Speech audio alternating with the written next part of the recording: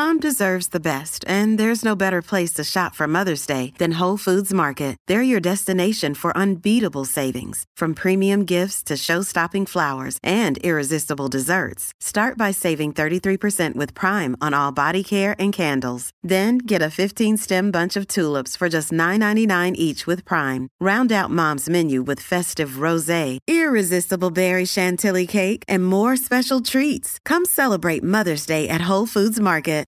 All right, good morning to you. This is Mike Smith. We got a terrific Monday morning show for you, including at the bottom of this hour, that bombshell interview last night. You saw it on Global TV, Prince Harry and Meghan Markle, that exclusive interview with the one and only Oprah. Wow, you talk about a monster ratings hit. The whole world's talking about that. So we'll have highlights and analysis of the interview for you at the bottom of this hour. And your calls on the open line. So did you watch it last night? What did you think? Get set to call me. That's up at the bottom of this hour. Later on the show, Aaron Gunn, the conservative commentator on Facebook. He's racked up like 50 million views of his videos on Facebook.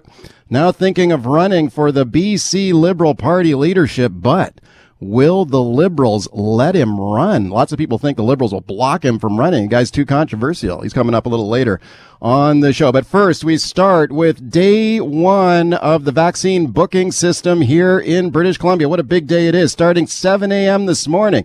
People aged 90 and over, Indigenous elders 65 and older, able to call and make an appointment to get their COVID vaccine next week. And what a great guest I have for you to talk about it, Dr. Penny Ballum, who is the executive lead for BC's immunization plan. And I'm very pleased to welcome her to the show. Dr. Ballum, thanks a lot for coming on.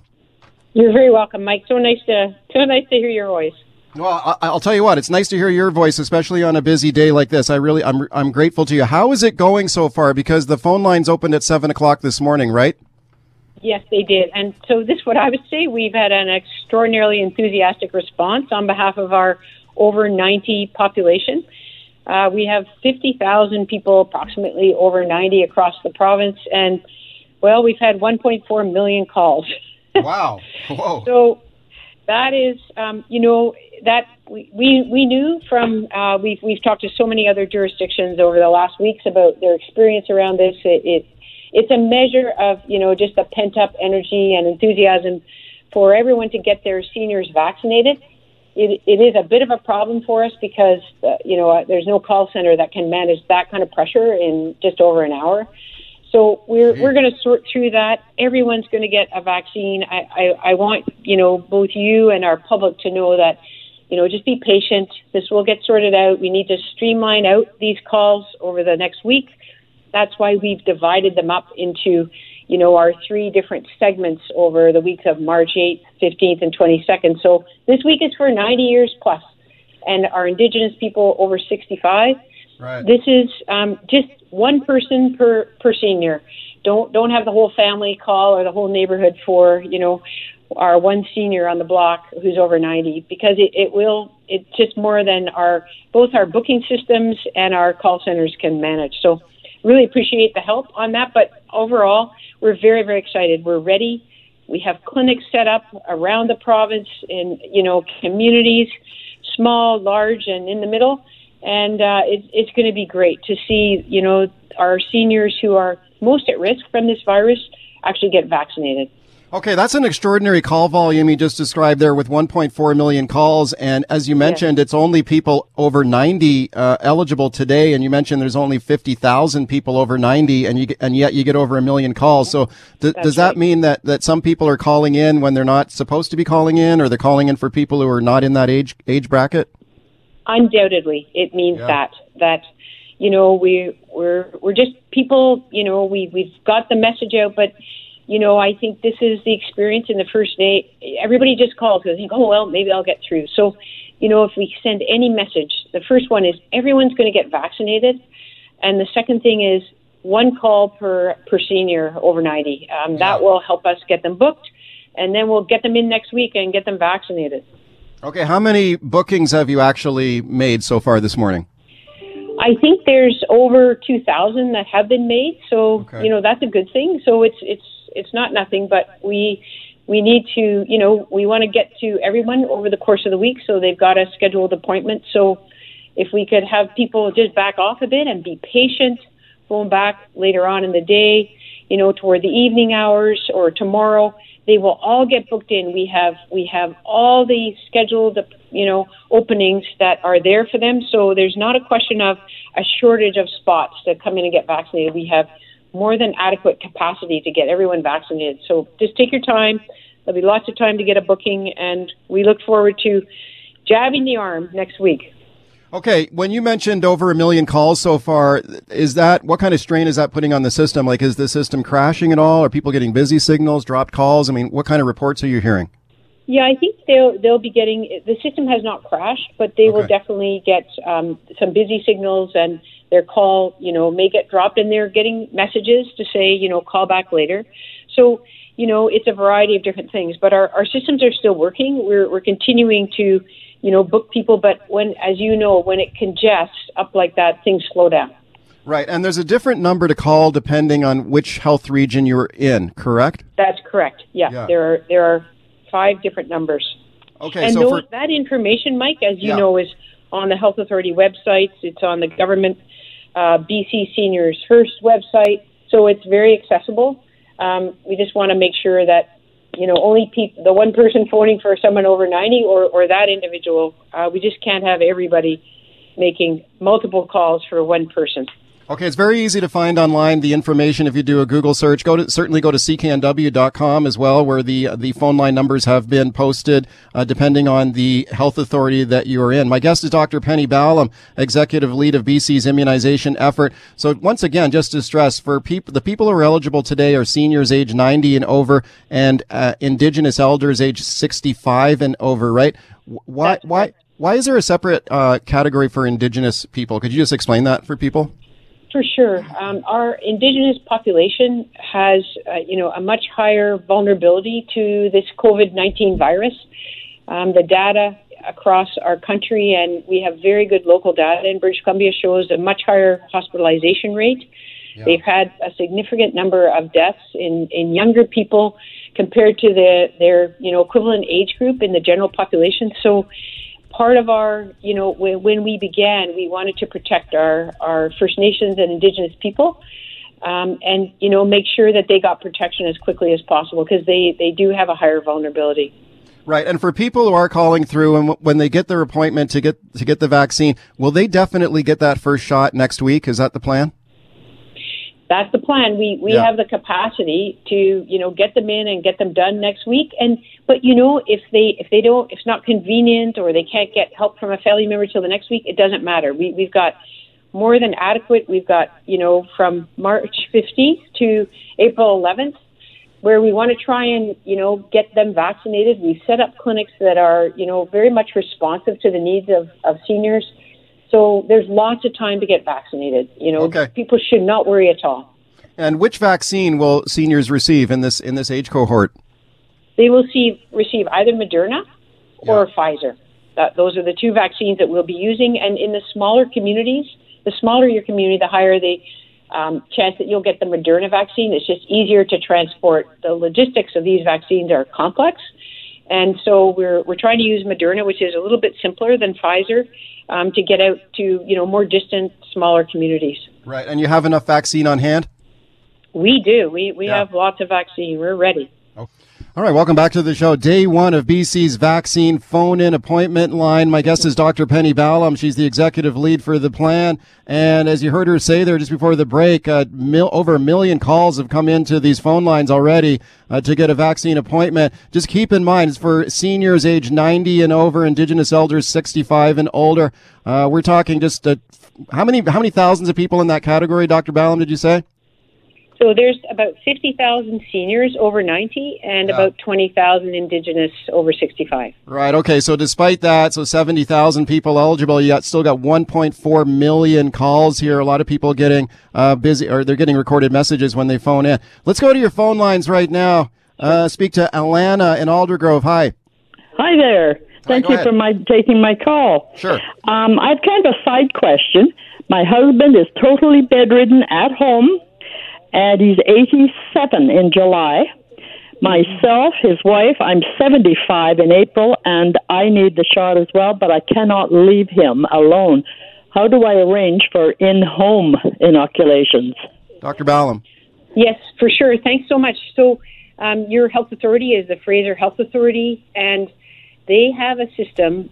We have been out vaccinating people in homes and their caregivers over the last couple of weeks. I strongly suggest that you contact the Fraser Health Authority. That is what they have, a process for people in exactly your situation.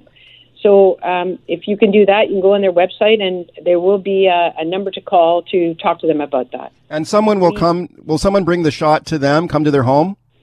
Yes. Normally, if we have people that are unable to come into the clinic, we will go out and visit them, and we've already been doing that across the province for people receiving home health services and long-term home support on an ongoing basis. But we know that there are frail seniors who are being looked after by their partners and spouses, as it sounds like this is the case, who may not be receiving any support from the health authority. So yes, phone in and identify yourself. And if you were to phone in when it's your eligible time to make an appointment, you can indicate these things. So we're set up to try and respond to these situations. Okay, let's go to Monica in South Surrey. Hi. Hi. Hi there.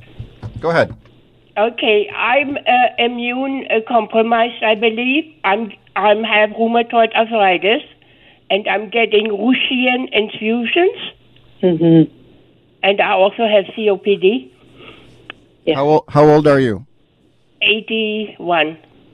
Dr. Okay. Ballum, when would she be eligible? So, Monica, you will be eligible to call and make your appointment in the next couple of weeks. So, on the week of March 22nd, you can phone in and make your appointment and come in and get vaccinated sometime in the 3 weeks that follow. So, we're ready for you. You just have to wait another couple of weeks to make your appointment, but we will get you vaccinated. Okay, let's go to Charlene on the line in Maple Ridge. Hi, Charlene. Oh, good morning, Dr. Ballum and Mike. My mom is 95. She lives independently in her own home. She lives in Seashelt. Now, the Sunshine Coast their phone lines have been open this morning for 80 and over, so of course they're completely inundated. My question is there any interest in the government using the BC Services app to book appointments? Because Dr. Ballum explained that there's about 2,000 calls that have been processed in about 2 hours, so that's about 1,000 an hour. It's going to take 70 hours for even the current over 90 and over 65 Indigenous community to be processed. So, there has to be something better than a plain old phone line. Dr. Ballum. Yes.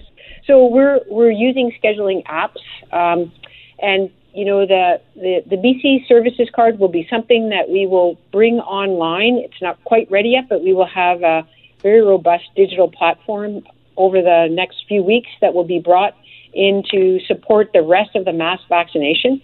And right now, what we're, I think you will have a clinic in Seasheld, as you know, that will be there to vaccinate everyone over 80. So you have a bigger group that we're going to vaccinate in this next couple of weeks. So I'm very happy that we're going to get to you. And yes, today it's going to be congested. We knew it was going to be like that, and we're going to do everything to streamline it. But I just encourage patience, and ask your community to only one person per person age over 90 for our general population, or over 65 for Indigenous, and just be patient. Phone back tomorrow in the evening. It will get sorted. I promise you. Why are they doing 80 and over in Seashell? Seashell is like many of our small communities. What we've done is, because of the small number of seniors over 90, when we go to a small community, it's not worthwhile to come back for over 90, over 80, over 85. So what we're doing in many of our small communities around the provinces, we're scheduling a clinic, and everyone over the age of 80 or over 65 for Indigenous can get vaccinated in that same clinic. In the larger areas, Mike, we just don't. We have to separate it out a bit more in order to deal with the volume. Let's go to Bill on the line in Vancouver. Hi, Bill. Hey, Bill. How you doing? Good. Go ahead. Good. I got conflicting information on this. My father lives in the interior. My wife's up there going to make the phone call for him. He's born in 1931. He will be 90 in June. But you got global news saying anybody born in 1931, even I believe I heard it on CKNW, anybody born in 1931 to phone today. Does he phone today or does he wait? He phones today. But you know what? He should wait till tomorrow because, he's more likely to get right through. So I would say absolutely he's eligible this week, Mike, to schedule himself. So it's seniors this week born on or before the year of 1931. Right, and we have just 30 seconds left here, Dr. Ballum. So your advice for people who are just getting a busy signal over and over again, are you advising them to wait a day? Just wait a day. Yeah, okay. Wait a day. Okay. Just the messages, Mike. We have lots of vaccination capacity. We will get them in. Everyone's going to get vaccinated. Okay. So just be patient. Yeah. Thank you so much. All right, welcome back to the show. Let's talk now about the bombshell interview that the whole world is talking about today. Of course, Prince Harry and Meghan Markle, the Duke and Duchess of Sussex. Remember when they confirmed a while ago they would not be returning to their regular royal duties? Well, last night, they sat down with TV legend Oprah Winfrey to talk about their experiences as members of the British royal family. And wow, what an interview it was. Conversations about how dark their baby's skin tone would be. Wow, really? A rift between Prince Harry and his father, Prince Charles? Harry at one point said, "Has Prince Charles stopped taking my calls?" And Meghan saying she just did not want to be alive anymore and had contemplated suicide. Wow, this interview causing a storm, especially across the pond in the UK, where everybody is talking about it there. It airs there in the United Kingdom tonight. Let's have a little listen here to Meghan Markle, the Duchess of Sussex, and here she is and how life as a royal made her feel. And I just didn't want to be alive anymore. And that was a very clear and real and frightening constant thought. Okay, Meghan Markle last night in conversation with Oprah. We'll have a few more clips to play for you. All the clips are courtesy of Harpo Productions and CBS in the interview that aired last night, including last night on Global in Canada. Let's discuss now with my guest, Saad Salam. He is the founder and editor of the Royal Watcher, and I'm very pleased to welcome him to the show. Saad, thanks a lot for coming on. Thank you. It's pleasure. Okay, I'm not sure if we got a real good connection there with you. What was it like what went through your mind as you watched the interview last night? What jumped out at you? There were a lot of shocking revelations about Meghan and Harry's time, but really it was, there were three main points. They brought revelations about their relationship with the royal family, the good stuff and the bad stuff. They talked about the lack of support they got from the royal household and mental health and Meghan's societal thought, but also about the racism they and their son have received and how that played a role in them leaving the institution. Okay, let's play some more clips here of the interview. Here is Meghan Markle last night, and here she is speaking about reaching out for help. Meghan Markle. I went to the institution and I said that I needed to go somewhere to get help. I said that I've never felt this way before and I need to go somewhere. And I was told that I couldn't, that it wouldn't be good for the institution. Okay, Saad, what did you think of that? I found that really surprising because over the past couple of years, the younger royals, Prince William, Harry, and Dr. Cambridge, they've been very vocal about their own struggles with mental health, and they founded a lot of charities and organizations to combat that. They founded Heads Together, which really encourages people to talk out about it and be vocal. So I found it quite surprising that Meghan wasn't necessarily given the same support, even though she and her family were still involved in these mental health guidelines. Okay, there were some lighter moments in the interview last night as well, including the couple revealing that their next baby, the sex of their next baby. Here's Harry talking about that. It's a go. You're going to have a daughter. Okay, but here's the one that's got everybody talking, and this is Meghan Markle on concern over their son Archie's skin color. Now, remember, she is of of mixed race. And here she is describing concerns about, will Archie have dark skin? And she also talked last night that they were told that Archie would not have the royal title of prince. Here's Meghan Markle last night. There is a conversation. Hold up. There's Stop several right now. There's several conversations. There's a conversation with you, with Harry, about how dark your baby is going to be? Potentially, and what that would mean or look like. Ooh. And you're not going to tell me who had the conversation? I think that would be very damaging to them. Okay, Meghan Markle speaking last night. That was maybe the most controversial part of the entire interview when she disclosed that. And Oprah Winfrey, by the way, this morning saying that Harry later told her off camera that the people who had these discussions, these family discussions about the skin color of their baby, Harry told Oprah that was not the Queen and it was not Prince Philip. So I guess we're left with a guessing game about who it was that said these things. But Saad, your thoughts? Yeah, that was really the most shocking allegation from the interview so far, and it was really they have said it was a senior royal who made this alleged statement, and so if it wasn't the Queen and Duke of Edinburgh, then it leaves not a lot of people left, and it really.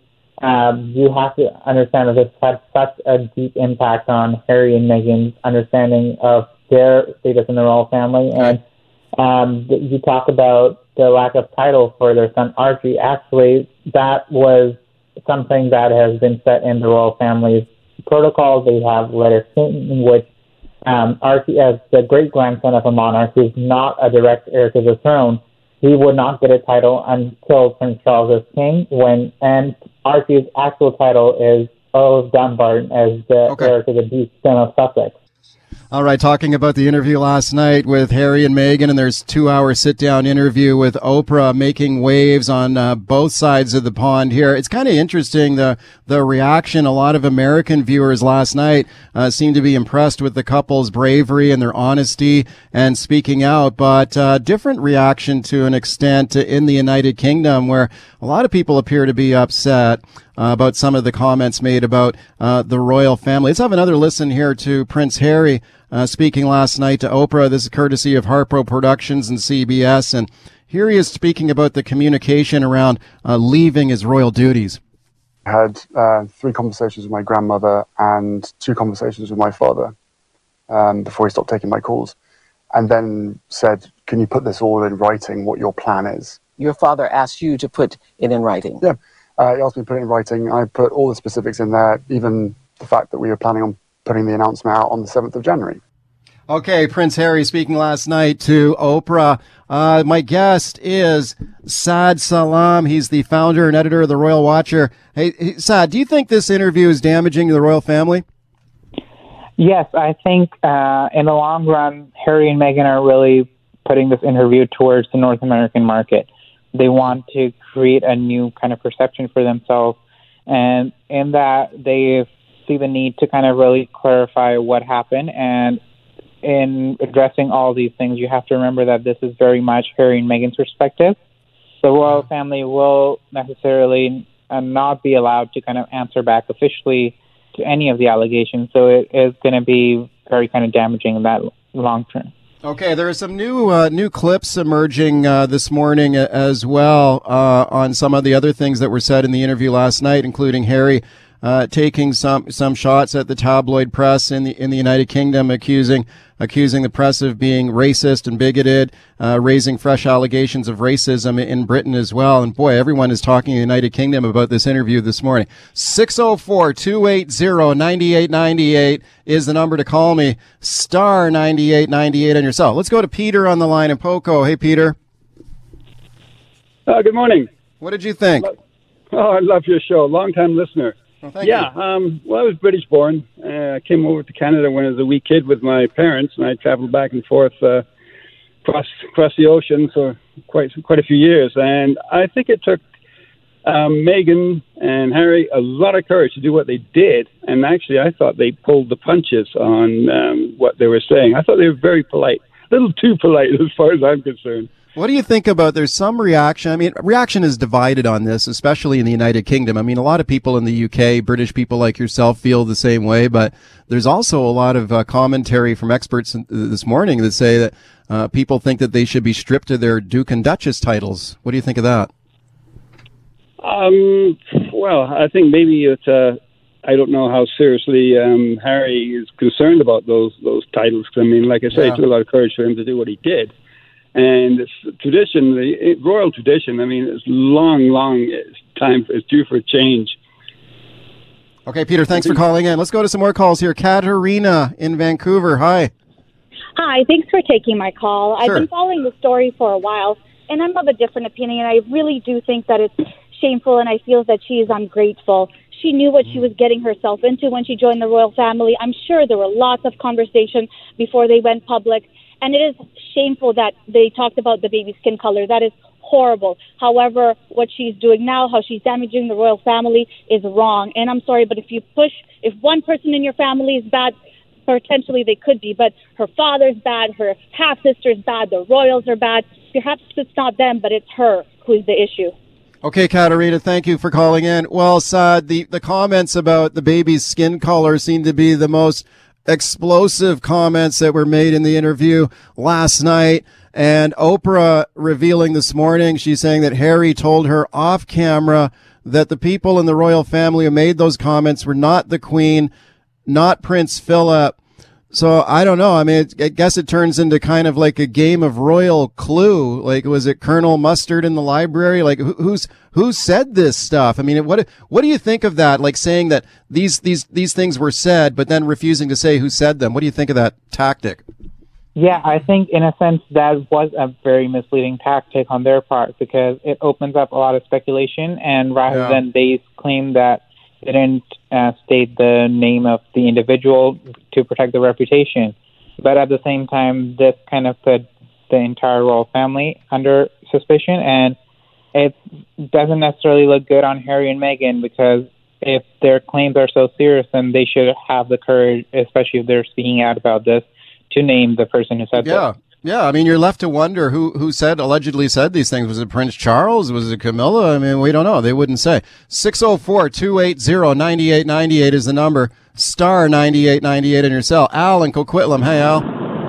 Hey, good morning, Mike. You know, watching the interview, I was struck by when Harry started talking about it, you know, his mother. And I think there's some parallels there, I think, to what happened to Meghan and Diana. Yeah. And at one point, you know, Harry kind of referenced that he's not one to really believe much in divine kind of intervention, but you could kind of see that he said it looked like we were kind of being led down a very specific path each and every time they had made a decision.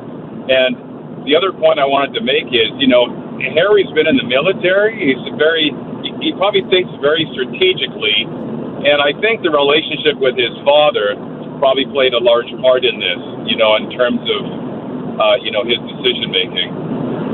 Al, thanks for a really good call. And it was interesting to hear him talk about his mother, Princess Diana, as well, who also did a bombshell interview of her own at one point, and drawing some parallels between Meghan's experience and the experience of his mother, Princess Diana. Yeah, that was interesting. James on the line in Vancouver. Hi, James.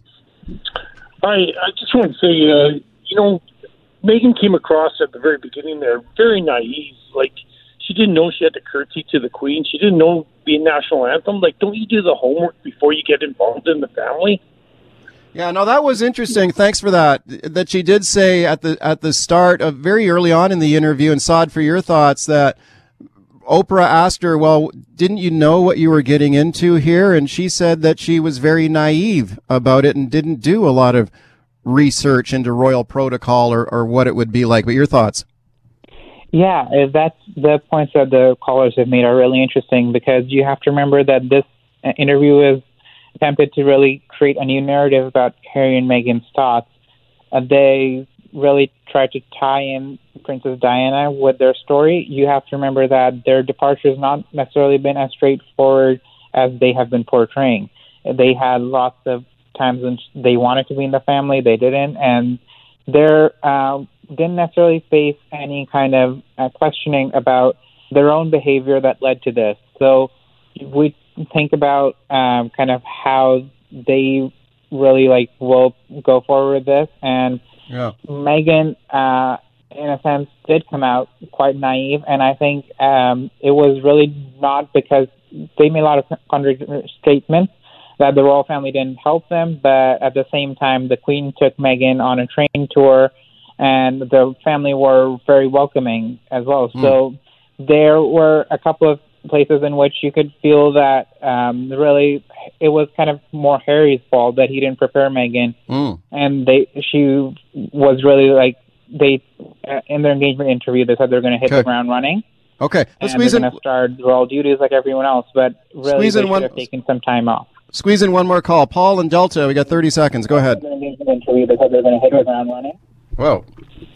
Okay, Paul. Okay, Paul's got, I think, got his speaker on. Okay, we're thank you for all the calls. Well, let's leave it at that. Let's leave it there. Saad, thank you for coming on today to talk about it. I appreciate it. Thank you. All right, welcome back to the show. Time for Baldrey's Beat. My visit with Keith Baldrey, Legislative Bureau Chief for Global News. Good morning, Keith. Happy Monday. Okay, we just finished talking about the big Meghan and Harry sit-down interview last night with Oprah. Did you watch it? Oh, yeah. Yeah, what'd you think? I watched most of it. Oh, well, I thought Harry and Meghan came off very sympathetic, painting a very disturbing picture, which shouldn't be a total surprise to anybody who follows the royals over the years and the various depictions on screen and such. The firm.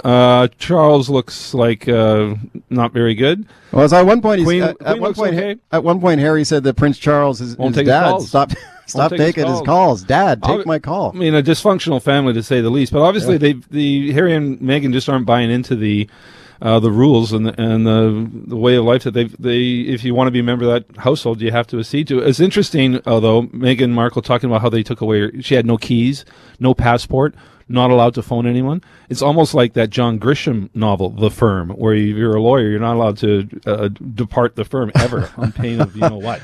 Okay, well, it seems like a different reaction on the other side of the pond, though. There's more negative reaction, if you believe some of the headlines. Well, I think it's in the British tabloid press self-interest to promote the pro-monarchy side here and to take Harry and Meghan on, but I think they came out the winner. Okay, make sure you phone me on the buzz. We had a lot of calls on that. A lot of people couldn't get through. So phone me on the buzz line and tell me what you thought about it if you watched it last night. 604-331-BUZZ, 604-331-2899. Okay, let's bring it home and talk about the important stuff going on here at home, and that's the rollout of the vaccine plan. I spoke to Dr. Penny Ballum this morning, who is the executive lead for the vaccine plan. The phone lines opened this morning, 7 a.m. for British Columbians aged 90 and over, Indigenous elders 65 and older. That's 70,000 people who are eligible to get a COVID vaccine appointment starting today. And she said they had 1.4 million phone calls in the first 2 hours. Your thoughts? And that's not 1.4 million people. That's probably 100,000 people phoning 10 times each or something, 11 times each. So it's like people getting a busy signal, hanging up and phoning immediately phoning again. Yeah. And what I find remarkable is a year ago today, or this month, everybody was talking about the doom and gloom. We were not going to have a vaccine for 2 or 3 years. It takes years to get a vaccine. We've got 4 vaccines now in Canada, or 3 and about to get 4, at record pace. Yeah. It's in a situation no one saw coming, yet people are freaking out because they can't get through a phone call in the first 2 hours of the call center being open. So my advice to people, and I've told I've got some 90-year-old relatives, don't freak out. Don't even think you have to phone right away. Your appointment's not going to disappear because you can't get through in the first few hours or even the first couple of days. Take your time. Your world's not going to end if you have to wait till tomorrow to call. So again, my advice, don't, everybody just chill. Grab a cup of coffee. If you want to phone and you're over 90, phone. And phone, keep phoning if you want, but don't freak out that you've got to phone 500 times in one day, or else you're not going to get your appointment. That's not how it works. She said they are ready to vaccinate these 70,000 people next week. Mm-hmm. So when you do get through and you get the appointment for next week, she said you're going to get your shot. They've got enough vaccine. They'll be using the Moderna vaccine and the Pfizer vaccine next week. And she said that, and she said the same thing, by the way. She said, look, if you're trying over and over again and you can't get through this morning, be patient, try later or try tomorrow, because this is open all week and you have all week to make the appointment to get the shot next week. Tell us to set these call centers up, these call lines for all the health authorities. There's well more than a couple hundred people working the phones here on behalf of the health authorities. You're going to get through, but you're not going to necessarily get through right at the beginning. So just take your time. Your appointment's not going to disappear because you make it tomorrow. Why are they doing it exclusively on a phone line? Why can't you do it online? Well, Fraser Health does have an online registration ability. One of the things is that not a lot of 90-year-olds are conversant or familiar with the technology in terms of online registration. They thought they'd miss a lot of people if they just had online. But Fraser Health does have an online really? So if you're in Surrey or elsewhere in Fraser Health Authority, you can go online and make the appointment? It's on the Health Authority website. Right. In April, though, everyone's going to have online accessibility. So it's going to that's when we get into the general population. That's when we move into a more online. And that's when, again, the fact that the call centers are behaving like this right now in terms of not getting through is not unexpected. I mean, I talked to Dr. Ballum and Minister Dix and Dr. Henry about this before.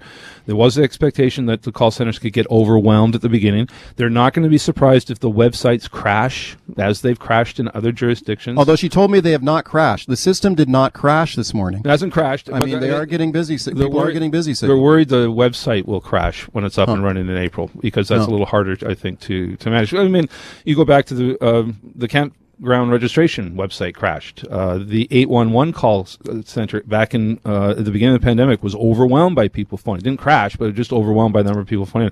And we're seeing that today. I think things will smooth themselves out. But again, it's an indication also just how much interest there is out there of people wanting to get vaccinated. People want this shot. People want the shot for sure. And so, that's a lot of calls, 1.4 million calls. I think you make a great point that a lot of that could be just people dialing over and over and over again. Like I had an email from a guy this morning who says, I've tried 20 times to get through this morning. Yeah. And when you put yourself in that's 20 separate calls. Yeah. And that exactly, it doesn't mean 20 separate people. So again, since we're only talking less than 100,000 people who are supposed to be getting the vaccine on this basis in terms of that cohort, you're not going to get 1.4 individuals phoning in. It's really a smaller number of people phoning many times. Okay, another thing to keep in mind is that in smaller communities, or depending where you are in the north of the province, for example, or we had a caller on the line from Seashelt this morning who phoned up and said, well, in Seashelt, they are vaccinating people 80 and over. And Dr. Ballum said, yes, that is correct. In some smaller towns, they are vaccinating more people, not just 90 and over. Yeah, it varies really right across the province. Vancouver Island has identified about 30 communities of less than 4,000 residents who are going to get vaccinated all at once. It doesn't matter about your age group. It's just because it's so hard to get to these communities. Why make return trips? Once you're in, do everyone, because there's small numbers. Same thing in a number of northern communities and interior communities, very remote. Would that start next week? Would people start doing that? Yeah, well, starting fairly quickly. I think that will start in April when we have the general rollout, because it takes, in some instances, 6 hours to get to some of these remote villages. And why do 2 or 3 trips using up human resources like this when we're only talking about a few hundred people in that village or that hamlet, or even less than 4,000 people? So that's what it's going to look like in a lot of the remote communities. So if, for someone listening who's on the island, or they're in the north, or they're in a smaller town right now, how would they know if they're vaccinating everyone in their town? Go to the Health Authority website. And there's going to be local communication as well. I mean, there's hundreds of people, there's thousands of people involved in the rollout. I think 1,500 at least people are going to be part of this rollout. There's going to be a lot of communication. We're just at the very beginning of this. April's going to be a very busy month with both the age cohort and the smaller communities getting vaccinated. Okay, let me ask you real quickly about a story we followed here over the last few weeks, and that's the sort of political landscape federally, and whether Justin Trudeau might call a snap election here if the vaccine rollout goes successfully here, which I think he might do. There's been lots more analysis here in the last few days about Erin O'Toole, the federal Conservative Party, facing internal challenges in that party. The polls are not going well for him. He's had some internal controversies that he's dealt with in a kind of a clumsy fashion. And is there a backlash against this guy in the Tory ranks? Seems to be building. What's interesting, a lot of national commentators who I would say sort of on the conservative side of the spectrum are the ones writing about this. These are not liberals taking shots at Erin O'Toole. These are conservative pundits saying he's got a lot of internal baggage problems that he has to deal with. So again, remember, he courted the social conservatives to successfully win the leadership. Then he's moved centrist. He's mused about potentially a carbon tax. Yeah. That alienates a lot of people within that party. The Conservatives, it's pick a lane and stick to it, and he's having a hard time doing that. And I think Justin Trudeau is looking at a combination of things, the vaccine rollout, which I think is going to make public opinion almost buoyant as they see people, literally millions of people getting shots in the arms. You couple that with disunity on the Conservative side. Does that whet the appetite for Trudeau even more to call that election? Still not clear how he would trigger it, but the Conservatives and the NDP both say they don't want an election. They're not going to vote him down, but we'll see. All right, welcome back to the show as we continue talking about the vaccine plan rollout. 1.4 million calls to the lines when it opened at 7 a.m. this morning. Senior citizens age 90 and over eligible to get an appointment today. Indigenous elders 65 and older. My guest is Keith Baldrey. 604-280-9898 is the number to call. 604-280-9898. Star 9898 on your cell. Arlene in Surrey, hi. Hi. Hi there. Go ahead. Okay, I just wanted to tell you that I called in this morning for my mom at 7 o'clock. I got through at 8:15, and she was going to be given an appointment today. Wow. I couldn't take her today, so I have an appointment for her for tomorrow. Wow. Okay, great. How do you I just wanted to let you know that. How do you feel about that? No, that's absolutely perfect. I thought I would be taking her next week. Yeah. But like I said, I couldn't take her today. Tomorrow was fine. I could have taken her to a drive-through today, or the place where I am going to take her tomorrow. Great to lots of options. Everything was great. I was just surprised that she could get in so quickly. Yeah, that's great, Arlene. Good luck tomorrow. Thanks for calling. Go ahead. Fraser has 5 drive-throughs, which I think are going to be very popular, and it'll be interesting if other health authorities follow suit. Where are the other typical clinics located? Well, they're in pretty well all sorts of arenas, community centers. Here in Victoria, the Archie Browning Arena in Esquimalt is going to be one of the main ones, but there's going to be other clinics set up as well. The list of clinics right now is not finite. It's going to be added to. We're going to get up to more than 170 spots when we get to the peak of this. Keep phoning me. 604-280-9898 is the number. Star 9898 on your cell. Fiona on Vancouver Island. Hi. Hi there. Hi. Well, sadly, I don't have as much good news as your last caller. I did get up at this morning at 7 o'clock. I managed to get through and stay on hold for an hour till I was disconnected and haven't been able to get back on hold. My mom's 94. I really am disappointed. I feel that the BC government truly has forgotten our at-home elders. It's really shocking to me that this is the best they can do. If my mother was in assisted living, they'd have somebody helping her.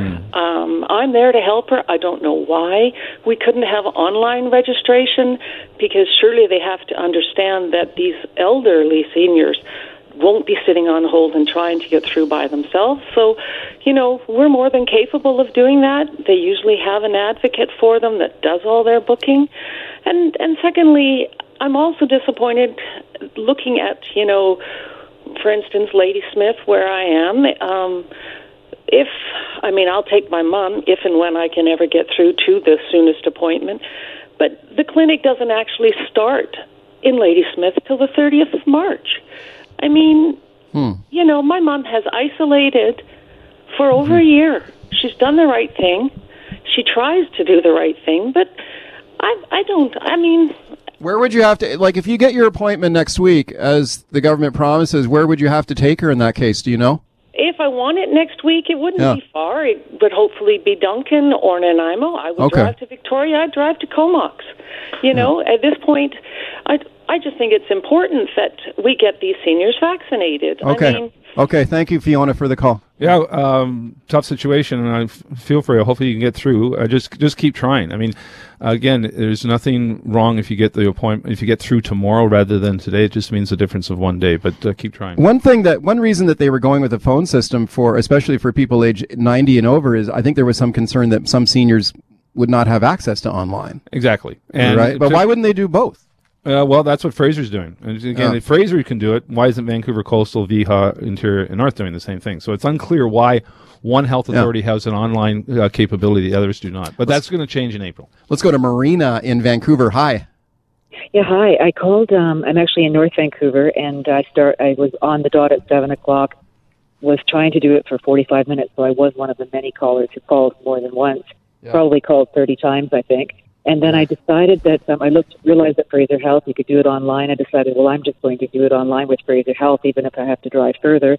But you don't live in Fraser Health, though, right? No, I don't. But I'm willing to drive my mother, who's over 90, right? So I did book it, and I do have to drive far, and I got it for Monday next week, and that was my loophole. I thought that they might just kick me off the website if they realized where I was, but I put in the address. It all went fine.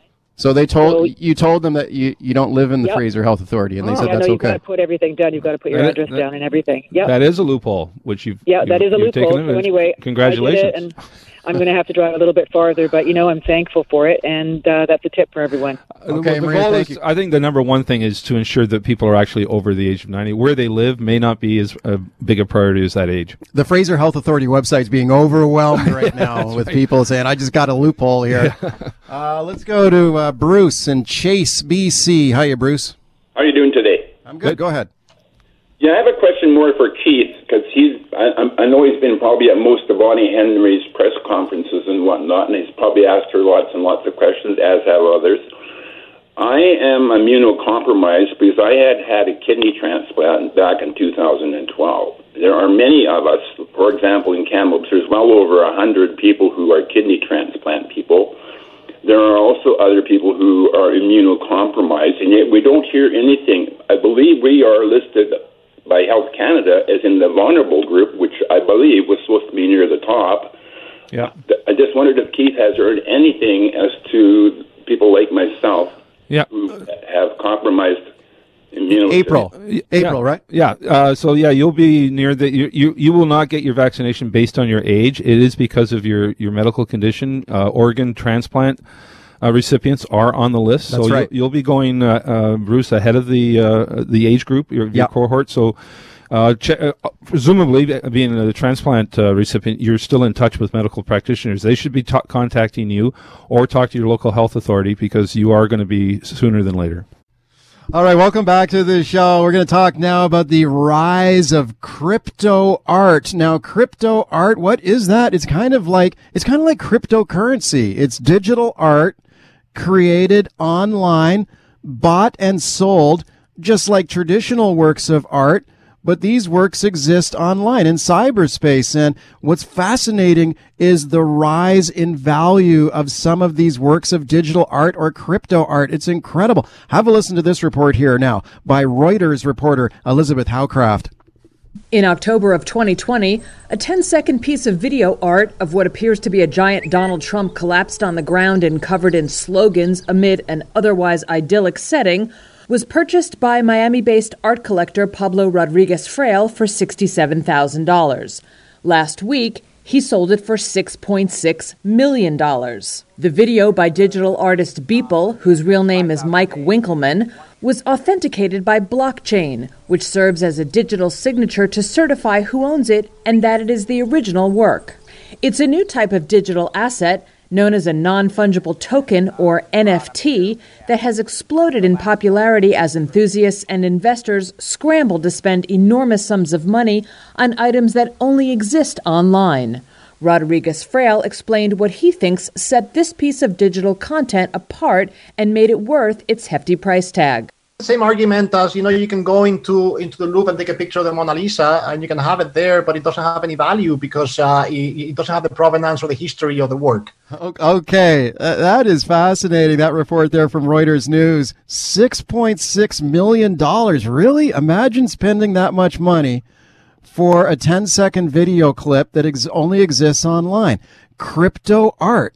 Growing in popularity. Now, I highly encourage you to check out the story on this in the Globe and Mail by their very fine arts reporter, Marcia Lederman, and I've just tweeted it out for you. You can find it there. And Marcia joins me now. Marcia, thanks a lot for coming on.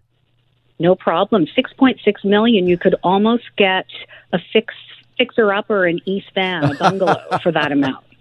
Yeah, no kidding. That's an amazing amount of money. And I thought you wrote a terrific article on this in the Globe the other day, which I really encourage listeners to check out, about the rise of this kind of art. Can you describe for the listeners, Marcia, like How does this work? Like, how does a piece of digital art online end up being worth millions of dollars? Oh, if I could explain that, I probably wouldn't be here right now. I'd be in Bermuda or something at my estate. Well, let me explain what it looks like, first of all. It looks sort of like an animated work, often there is animation involved. Sometimes there's music involved, and sometimes these works are... they're always offered online, except recently, I think the reason a lot of people might have heard about this is that Christie's is selling a work by Beeple, that same artist who was mentioned in that report. Yes. And that has lent a sort of new legitimacy to this work. The artists sell these works on websites that are specifically for this kind of work. For instance, the artist I wrote about, a Canadian artist, uses the website Nifty Gateway, which is a very popular one. And there are a couple of ways to rack up those sales. One is you offer as many copies of a work as people can buy, essentially, up to about 10,000, but they only have 5 minutes to buy those works. Okay. And in that case, the price tag is stable. Or there's one work offered, and it's offered for 23 hours, and it's auctioned off, so the amount goes up. But then on the secondary market, which again was what that report was about, these prices are going haywire. They're so high. There's such a demand for them. And what's beautiful about it is the artist gets a cut.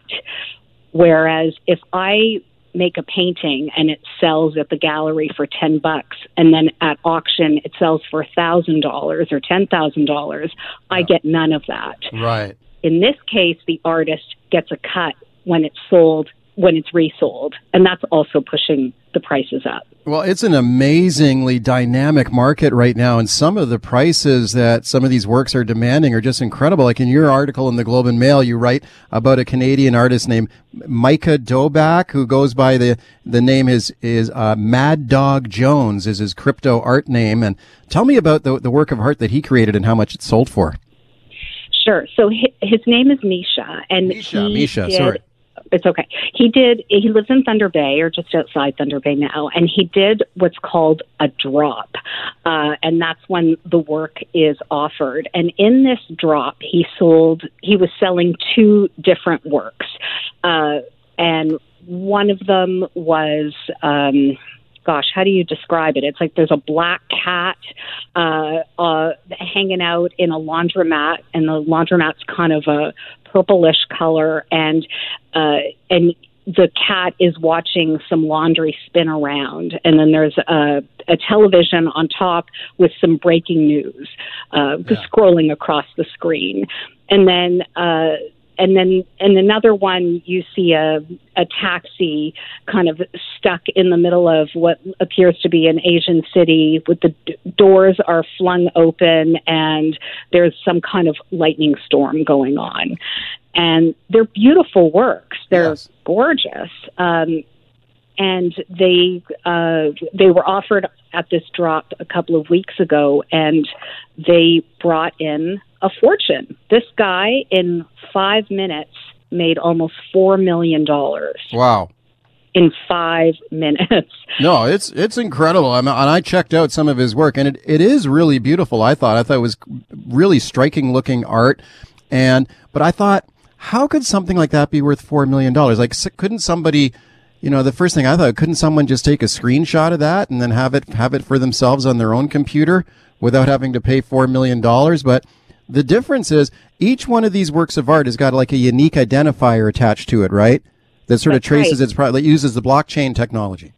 Exactly. It's tied to the blockchain the way that Bitcoin is tied to the blockchain. So it's authenticated that way. And that's another way that the artists always get paid on subsequent sales, usually 10%.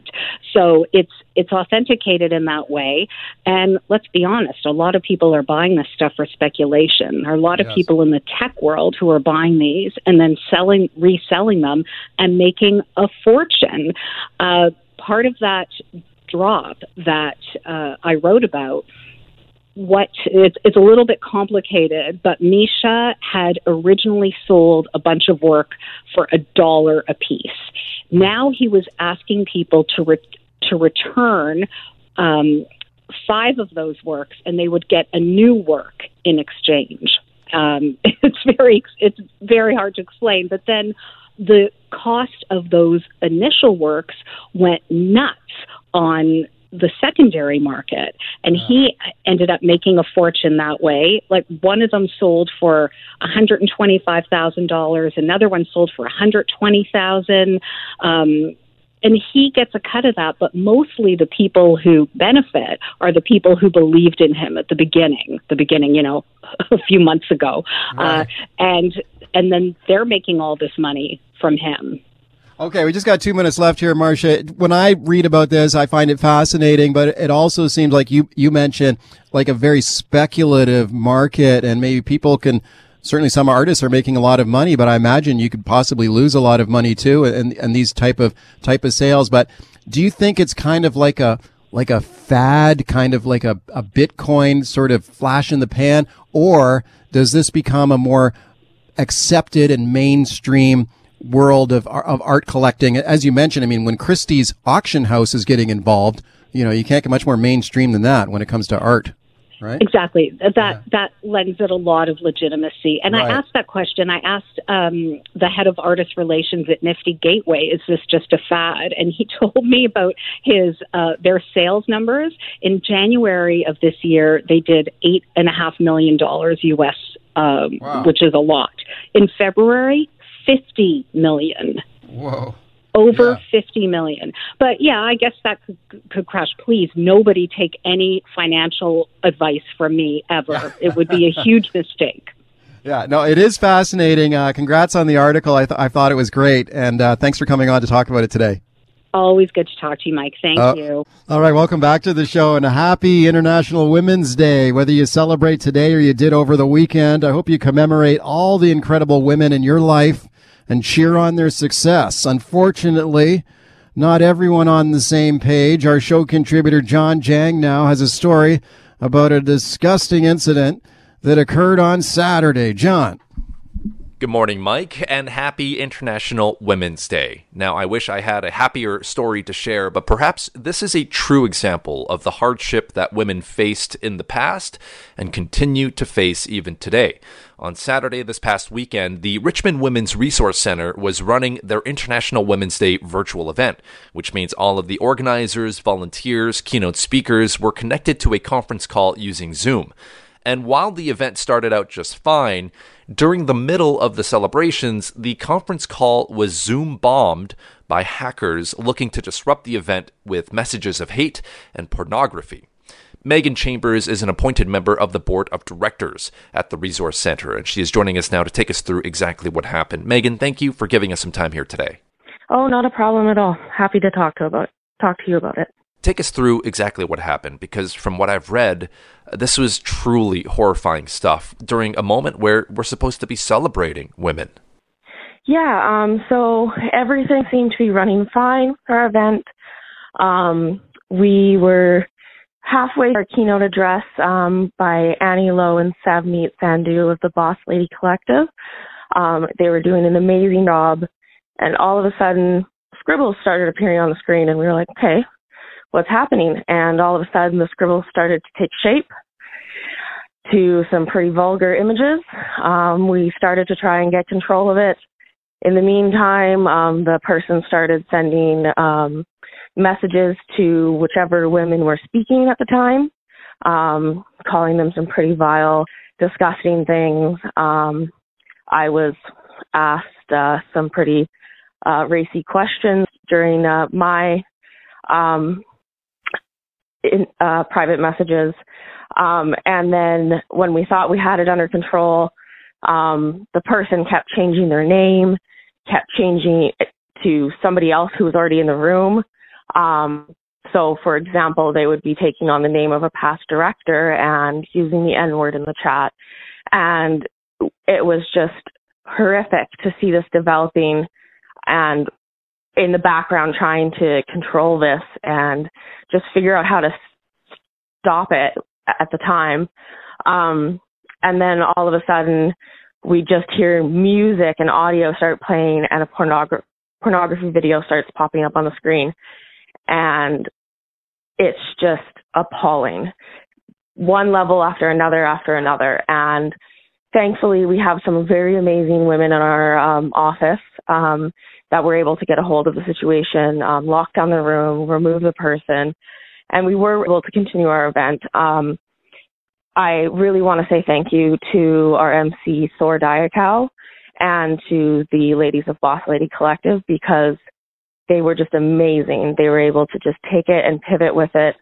And we just really were able to take the rest of the event and really connect with our theme that we're stronger together. We're going to make it through this. And we just really wanted to take this and use it as a learning opportunity for everybody, that this is still happening and this is not okay. That a women event like this was targeted like this. It's not okay.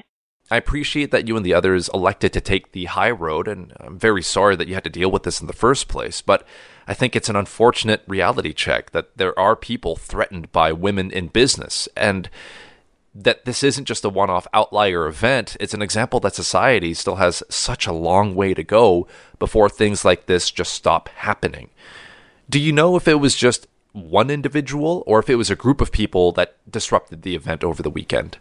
Unfortunately, we don't know at this point in time, and I'm not able to comment on it further because we are forwarding information to the proper authorities at this point in time, and they do want to do, we do want them to do proper investigation, so I'm not going to comment any further on what information we have so far. Totally understandable. If there's an investigation underway, I'm happy to know at least that much. Now, before we let you go, Meghan, tell us more about the Richmond Women's Resource Center and all of the different programs and services that are offered to benefit women today and tomorrow, so that we can put days like Saturday fully behind us. Yeah, for sure. Probably the best way to find us is either at our website. You can just Google Richmond Women's Resource Center. We pop up, or on Facebook. We have a pretty active social media presence. We've been an organization since 1976, helping women in Richmond. And right now we've had to pivot all of our programs to online due to the current restrictions, which has made our programming a little bit more difficult this year. But we're still managing to put on English as second language classes, Chinese support classes, English support classes. We have a French speakers group. We have tax clinics. We have information for women about resiliency during the pandemic. We're really just about empowering and supporting women. We're constantly developing our program offerings and just really trying to do what we can for women. We've seen over 6,000 women use the center and move on to amazing things, whether that's through our Employment Ready program or just coming to Canada and finding friends for the first time that you feel comfortable with because you're in a safe space to engage and learn a language safely. So we just have a multitude of things. Our board is all volunteer run. It's an amazing group of women who really put their heart and soul into it. So. She is Meghan Chambers, an appointed member of the board of directors for the Richmond Women's Resource Center. Meghan, thank you so much for joining us today. Thank you, John. I want to say thank you for taking the time to talk to us, and have a happy International Women's Day.